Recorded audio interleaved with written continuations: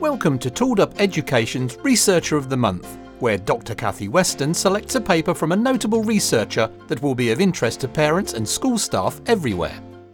Emre Deniz is a special educational teacher and Rogerian play therapist working with autistic children and teens and supporting them to reach their developmental milestones. He's a final year PhD student in psychology in the Education Research Centre at the University of York. His research interests lay in intra-family relationships, how they relate to social, emotional, and mental health difficulties in autistic children and adolescents.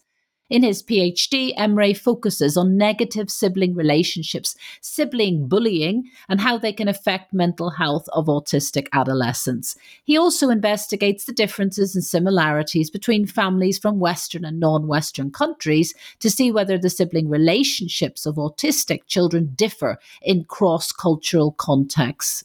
Emre follows the neurodiversity movement and prefers to view the variations in neurocognitive functioning as a valuable and natural part of humanity's genetic legacy instead of ever seeing them as neuropathological diseases. Welcome, Emre. How are you? I'm good, thank you.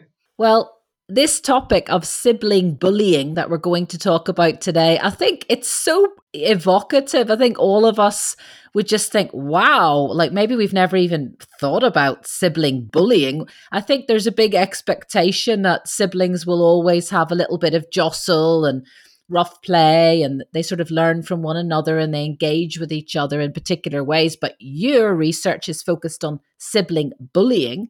And in particular, we're going to be discussing your research in terms of how autistic teenagers might experience that particular phenomenon.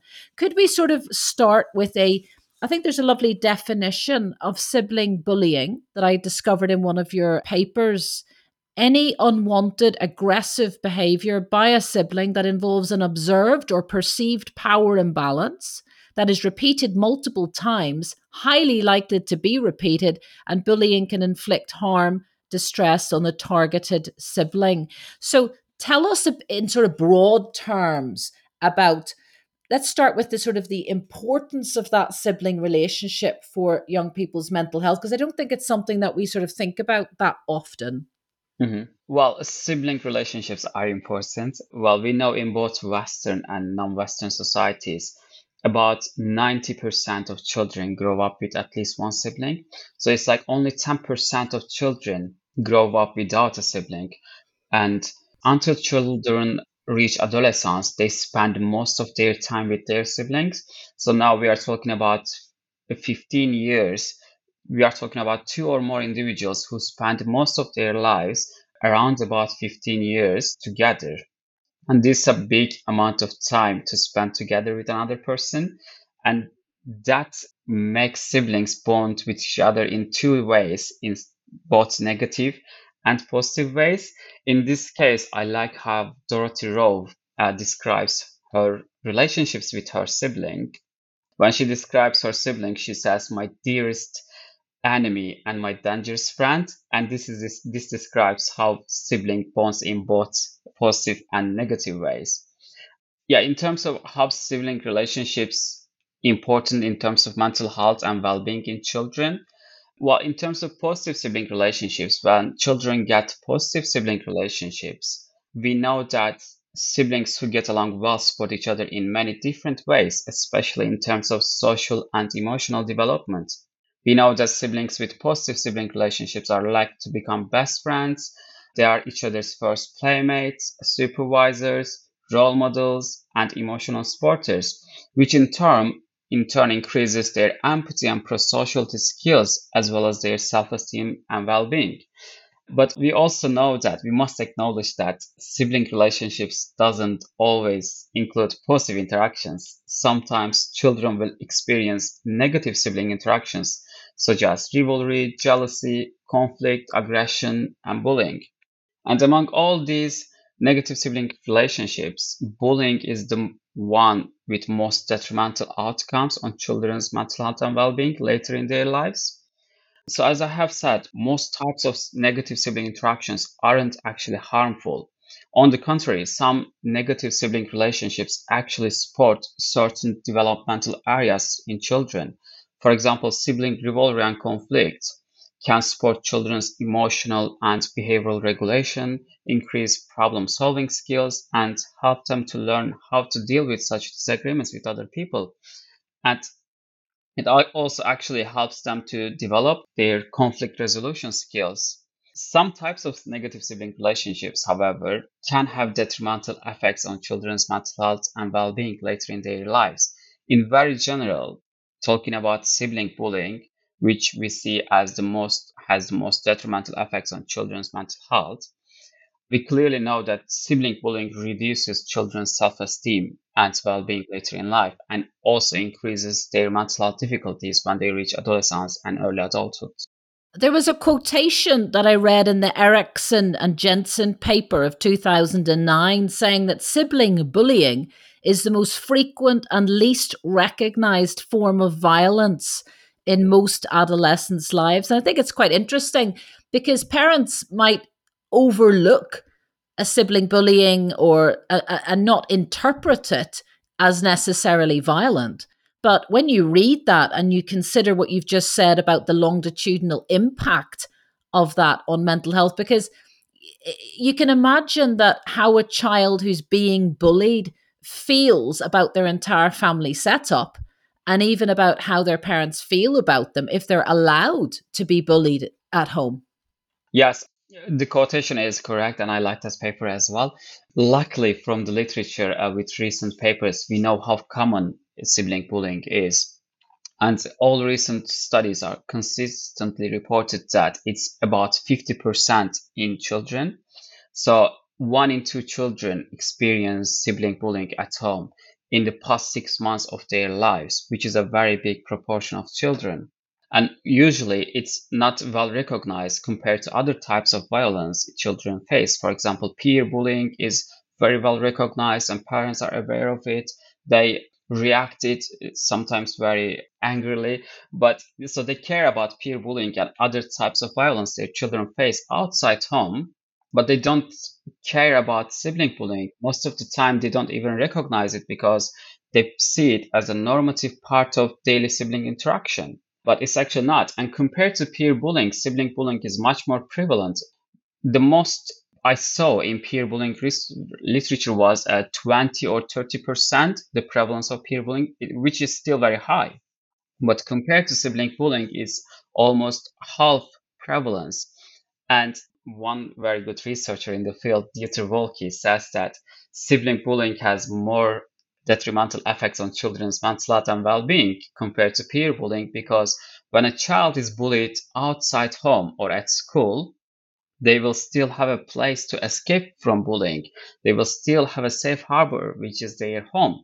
Whereas when a child is bullied at home, there is no safe place for them to escape from bullying. Mm. And does it always involve physical abuse? Is it emotional abuse? What does it look like, sibling bullying? So we categorize sibling bullying in 4 different forms, which are physical sibling bullying, social sibling bullying, psychological sibling bullying, and property-based sibling bullying. So it's not always physical bullying. It can take different forms. In fact, there's also gender differences here. We see that boys are more likely to physically bully each other. They are much more straightforward in their sibling relationships. Even in their negative sibling relationships, they chose to physically bully other child. Whereas when we look at girls, they are more likely to choose indirect type of sibling bullying, such as social and psychological sibling bullying. When we say social and psychological sibling bullying, we talk about like excluding siblings from their social activities or from their social groups, or it can also be sometimes children tell lies about their siblings to make others to dislike them. The others can be parents, the others can be their common friends or their cousins. Those type of things are indirect sibling bullying, what we call, and is categorized under social or psychological sibling bullying. And you've mentioned boys are more likely to be perpetrators, I believe, and girls to be the victims in general of this type of bullying.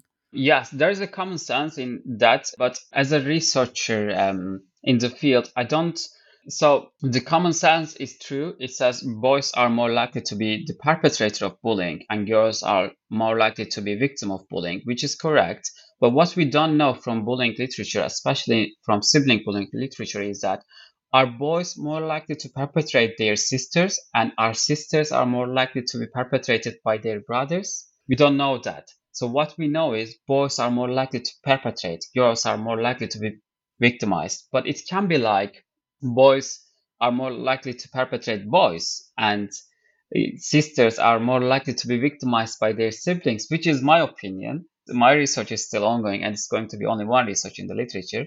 But in bullying literature, what researchers ask to children is that they ask whether they involve in sibling bullying. And what happens? Boys report perpetration rates and girls report victimization rates. But what do they not report is that who victimized them or Mm. who they perpetrate. Boys don't say whether they perpetrate brothers or whether they perpetrate sisters, and girls don't report whether they are victimized by sisters or by brothers. What about closeness in age gaps? How might that affect rates of sibling bullying? So it's highly correlated with sibling bullying. We know that because it's correlated with quality of sibling relationships. So we know once the quality of sibling relationship increases, the prevalence of sibling bullying decreases in such families. So closeness is the most important part of the quality of sibling relationships. So once we increase closeness between siblings, that will end up with a reduced level of sibling bullying between them. In terms of age difference, we know that siblings who are close in age are more likely to bully each other compared to siblings who are not close in age. So tell us a little bit, if a child is bullying their sibling, are they likely to be bullying other children in their life as well? Is there a relationship between sibling and peer bullying? Yes, there is a relationship. So this is basically based on Albert Bandura's social learning theory, which suggests that children first learn at home and then they adopt their behaviors outside home. So before, we didn't know whether children who are involved in peer bullying at school are more likely to victimize their siblings at home, or children who perpetrate their siblings at home are more likely to perpetrate their peers at school. And then lately, recent research showed that yes, it's learned at home.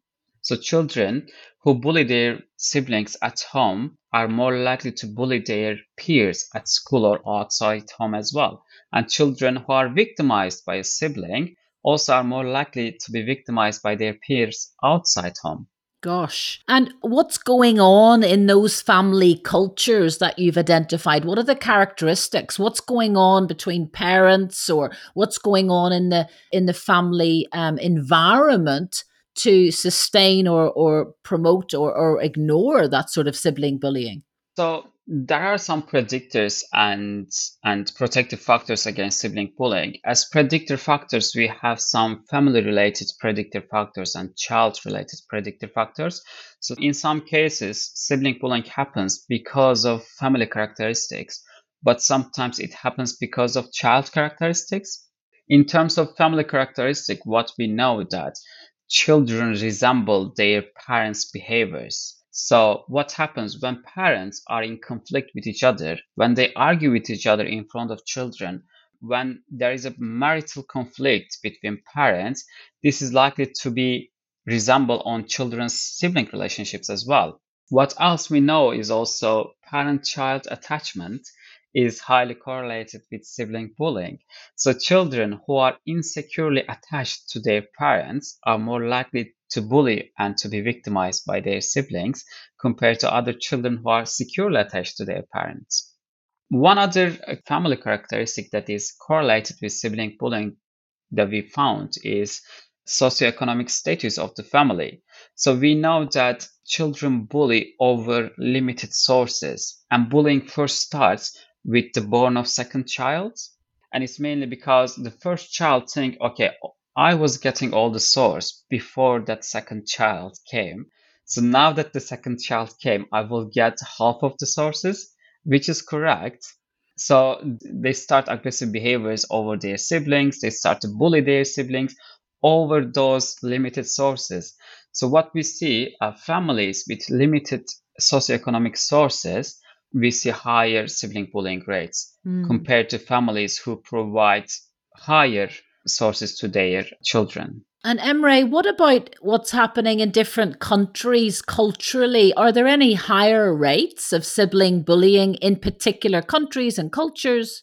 So there is a race difference in sibling bullying, which isn't confirmed 100%, but we know that white children are more likely to bully and to be victimized by their siblings compared to non-white children. And this is all because most of sibling bullying research, they have been conducted in Western countries and white countries. And when they conduct a research in Western countries in white population, your research population will be 90% or higher white people. So that provides you a significant result saying that white children are more likely to bully or to be victimized by their siblings. But this is not a confirmed case completely. Talking about different societies, I am doing a cross-cultural research in sibling bullying, and there are not too many cross-cultural studies. But what we know based on very limited research in the literature is that there isn't actually a difference between societies. So we expected to find a difference between Western and non-Western countries. But actually, based on the literature, there is no cross-cultural difference in sibling bullying rates. So it's high in both Western and Eastern societies. So it's just at the minute, the sort of the literature pointing to higher rates amongst white children is just a little bit skewed because the research volume hasn't been there in other contexts. And you're Yes. certainly doing a lot to address that because I know you're doing a study on the experiences of Turkish children. Is that correct? Yes. So in my research, what I'm doing, I'm comparing the UK and Turkey in terms of sibling bullying. What I want to see whether there is any difference in terms of negative sibling relationships between families from a Western and non-Western culture. And then what I will look is whether the detrimental effect of sibling bullying differs cross-culturally. So we know sibling bullying is correlated with mental health difficulties and well-being later in life, but what we don't know whether this differs cross-culturally because there can be some mediators between sibling bullying and mental health in different cultures that in some culture, for example, sibling bullying can cause high mental health problems, which is confirmed in Western cultures, but it's not confirmed in Eastern cultures. So we might end up with some results saying that yes, sibling bullying is also happening in Eastern cultures, but it's not causing mental health problems because of these characteristics in that culture. We don't know yet, We though. don't know yet. That's great. And tell us a little bit about parents. So, how do parents' reactions to sibling bullying matter? So it matters. We know the general reactions of parents. Most of parents avoid or ignores the situation, and there are a couple of reasons for that. One reason is because, as I said before, most parents think it's just a part of daily sibling interaction, so they ignore it. They think it's not important, it's normal. Some other parents use punishments, and most of the time they punish the bully of the sibling bullying. And in some cases, they reported they punished both children, the bully and the victim. And some other parents respond with anger to the situation to both children. But in terms of how should they react, is like, first of all, I would advise all parents to not have prejudgments over the situation because sometimes the parents witness at the wrong time. So it can be like one child provoked the other child and the other child was responding to that provocation and the parent witnessed at that time and thought that that child was bullying the other child. But that child was actually just responding to the other child's behavior. So it's very important to not have prejudgments over the situation. And when parents react sibling bullying, the first thing that we advise is to separate children when they witness sibling bullying. And the second thing is we advise parents that to talk each child individually after bullying happened to get each child's reactions and their point of view over the situation. And then we advise them to talk both child together and explain each child's points of view to the other child because we must acknowledge that for children, especially for young children, it can be very hard to take other child's point of view. So it's the parents' job to help them to take each other's perspective. And in some cases, parents might think, when they think the bullying was a very extreme situation and they think they should actually take precautions for the future bullying, they might choose punishing the bully or punishing the child who was responsible for that action. In such situations, we can advise them to use some withdrawals, which is based on taking away some privileges that the bully child had. So to show them, like, if you do this behavior in the future, this is the consequences you will face. Yeah. So it's a lot about clarity, staying calm, not overreacting, having a consistent structure in order to help understand what the interaction has involved, and then applying consistent rules for breaching your behavioral expectations within family life and getting into the rhythm of doing that. So not jumping to any conclusions and making sure we answer in a very sort of consistent and sensible way that is quite objective. Exactly. Now, Emre, you are doing work on the sibling relationships for autistic adolescents. So tell us a little bit about the sort of what we know about sibling relationships and the qualities of those for children or young people with neurodevelopmental conditions in general. So relatively less research have been conducted on the characteristics of sibling relationships in autistic children. So we don't see very big differences in terms of how children's sibling relationships characterize in both autistic and non-autistic children. But based on limited literature, we know that there are differences in characteristics of sibling relationships that they have. We know that, for example, autistic children's sibling relationships slightly differ from other children with other neurodevelopmental conditions, whereas it actually differs more when we compare them to neurotypical peers. And the reason for this difference is because autistic children differ from others regarding their social, cognitive, and behavioral characteristics. So autistic children have relatively less shared interests and joint attention skills compared to other children, and therefore autistic children spend less time with their siblings, they play less with their siblings, and they have less amount of social interactions with their siblings. As a result of this, it's suggested that there may be less intimacy, companionship, closeness, positive affect, and warmth in the relationship between autistic children compared to other children. We also know that it differs slightly from other children with other neurodevelopmental conditions, such as Down syndrome. Previous research showed that children with Down syndrome has slightly a better sibling relationship, if the better is a good term to use here, slightly has a more close sibling relationships compared to autistic children, and the characteristics of their sibling relationships are much more close to their neurotypical peers. So in this matter, what we know is that we should not generalize our thoughts or our findings on sibling relationships in neurotypical children to the sibling relationships in autistic children. And if you're the parent of an autistic child listening and you want to make sure sibling relationships are as optimal and positive as possible, what advice would you give? So first of all, parents should promote positive sibling relationships. And for doing that, we need parents to spend more time with their children, because we know that parental supervision improves the quality of sibling relationships. So we strongly encourage parents to spend more time with their autistic children and their siblings at home.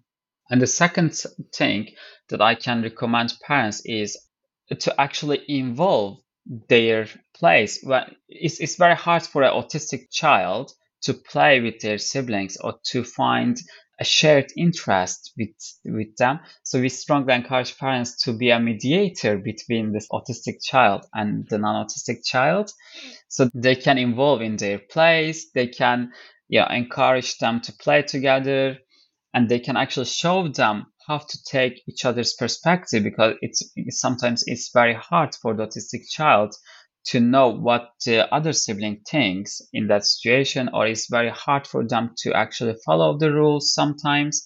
So it's the parents' job to involve in that situation and to encourage them to spend more time together, and to make sure they increase the closeness and the intimacy between siblings. And also, presumably, a parent's praising each child for being kind or noticing something or sharing, or so it's that sort of close supervision that you're really referring to, just being there, not overseeing the play, but just gently nudging, praising, noticing, observing within play will give those children the skills to be autonomous eventually and also kind to one another. Exactly. Now, you have a paper on sibling bullying and autistic teens, within which you note that early sibling bullying prevention programs can potentially be an effective way of increasing self-esteem, protecting mental health. Are you aware, Emre, of any specific interventions that you could recommend to us? I am aware of some interventions, but unfortunately, we have very limited number of interventions for decreasing sibling bullying and increasing the quality of sibling relationships. One intervention that I know is called Fun with Brothers and Sisters, that is suggested by Kramer and Bradley. And in this intervention, the practitioner promotes 6 different social skills in siblings, which are to show children how to initiate play appropriately, and to show them how to accept invitations from their siblings, or how to actually refuse invitations from their siblings. And they also teach children how to take their other siblings' perspective. They show them how to deal with their angry feelings when they feel angry towards their siblings. And lastly, they show children how to manage conflict with their siblings. So this intervention is proven to be effective in improving the quality of sibling relationships and decreasing sibling bullying. But in terms of sibling bullying prevention programs, we don't actually have any interventions that aim to decrease sibling bullying. All the interventions we get are the ones which aim to improve the quality of sibling relationships, thus, as a result of this, decrease the sibling conflict and bullying. It's so much easier, isn't it, to put in the building blocks for positive relationships than actually decrease bullying, because these sibling relationships take place within quite complex family systems, cultures. So that's the sort of the job of therapists, isn't it, often to sort of work with families in a much more holistic way. But I'm certainly very encouraged and heartened by the many things that you have pointed to that we could pay attention to as parents within family life. I think a lot of us just ignore the sibling relationship and kind of hope that it works out. But you have described very tangible ways in which we can be proactive. And I think that's very exciting. So, Emre, tell us exactly what you are working on at the moment and how we can stay in touch with your research moving forward. So at the moment, what I'm working on is I'm at the moment working on the British children sibling relationships in British children, especially sibling bullying in British children. And what I'm looking on is finding a mediator factor between sibling bullying and mental health. As we have mentioned, we know that we don't have any sibling bullying prevention programs. And although if we do develop some interventions, it's very hard to actually deliver those interventions to families in need, because many parents are not aware of sibling bullying, because as Dieter Wolk also said, that it usually happens behind closed doors. So parents are not aware of it. And most of the time when parents are aware of it, they don't see any issue in that sibling bullying. So they don't think it's something harmful. So it's very hard to find those families and deliver such interventions to those families. Thus, it's very hard to actually prevent its detrimental effects on children's mental health and well-being. So what we are trying to do is we are trying to find a mediator factor between sibling bullying and mental health in autistic children. The aim for that is we think it's not a direct effect between sibling bullying and mental health. We don't think sibling bullying affects mental health and well-being directly. We think that there may be some mediator factors between sibling bullying and mental health that mediates this effect. And in my latest paper, what we found was self-esteem. So we found that sibling bullying doesn't actually directly affect mental health and well-being in children. What it does is it reduces self-esteem in children, and children with lower self-esteem develop higher mental health difficulties and have poorer well-being later in their lives. So currently we are working on finding other mediator factors between sibling bullying and mental health to actually provide some support to those mediator factors. For example, in my latest paper, what we recommended was, we said if we increase self-esteem of children, it might be a protective factor against their mental health. And if we increase their self-esteem, there is literature saying that children with high self-esteem are less likely to be involved in sibling bullying, especially as the victim of sibling bullying. So what we are trying to do is finding some mediator factors and actually providing some interventions for those mediator factors to actually prevent sibling bullying and protect mental health and well-being in children. Fascinating. Well, we hope to get you back, Emre, when you've published some of those papers. Thank you so much, for raising this issue and for educating us and drawing our attention to some of the proactive steps that we can take to really improve this incredibly important relationship in children's lives. So thank you so much for joining us. It's a pleasure. Thank you for having me. Thank you. Bye-bye. Bye. This podcast is brought to you by Tooled Up Education, the home of evidence-based tips on parenting, family life and education. www.tooledupeducation.com. Parents and teachers in Tooled Up schools can also access notes accompanying each podcast, available to read and download from the Tooled Up site.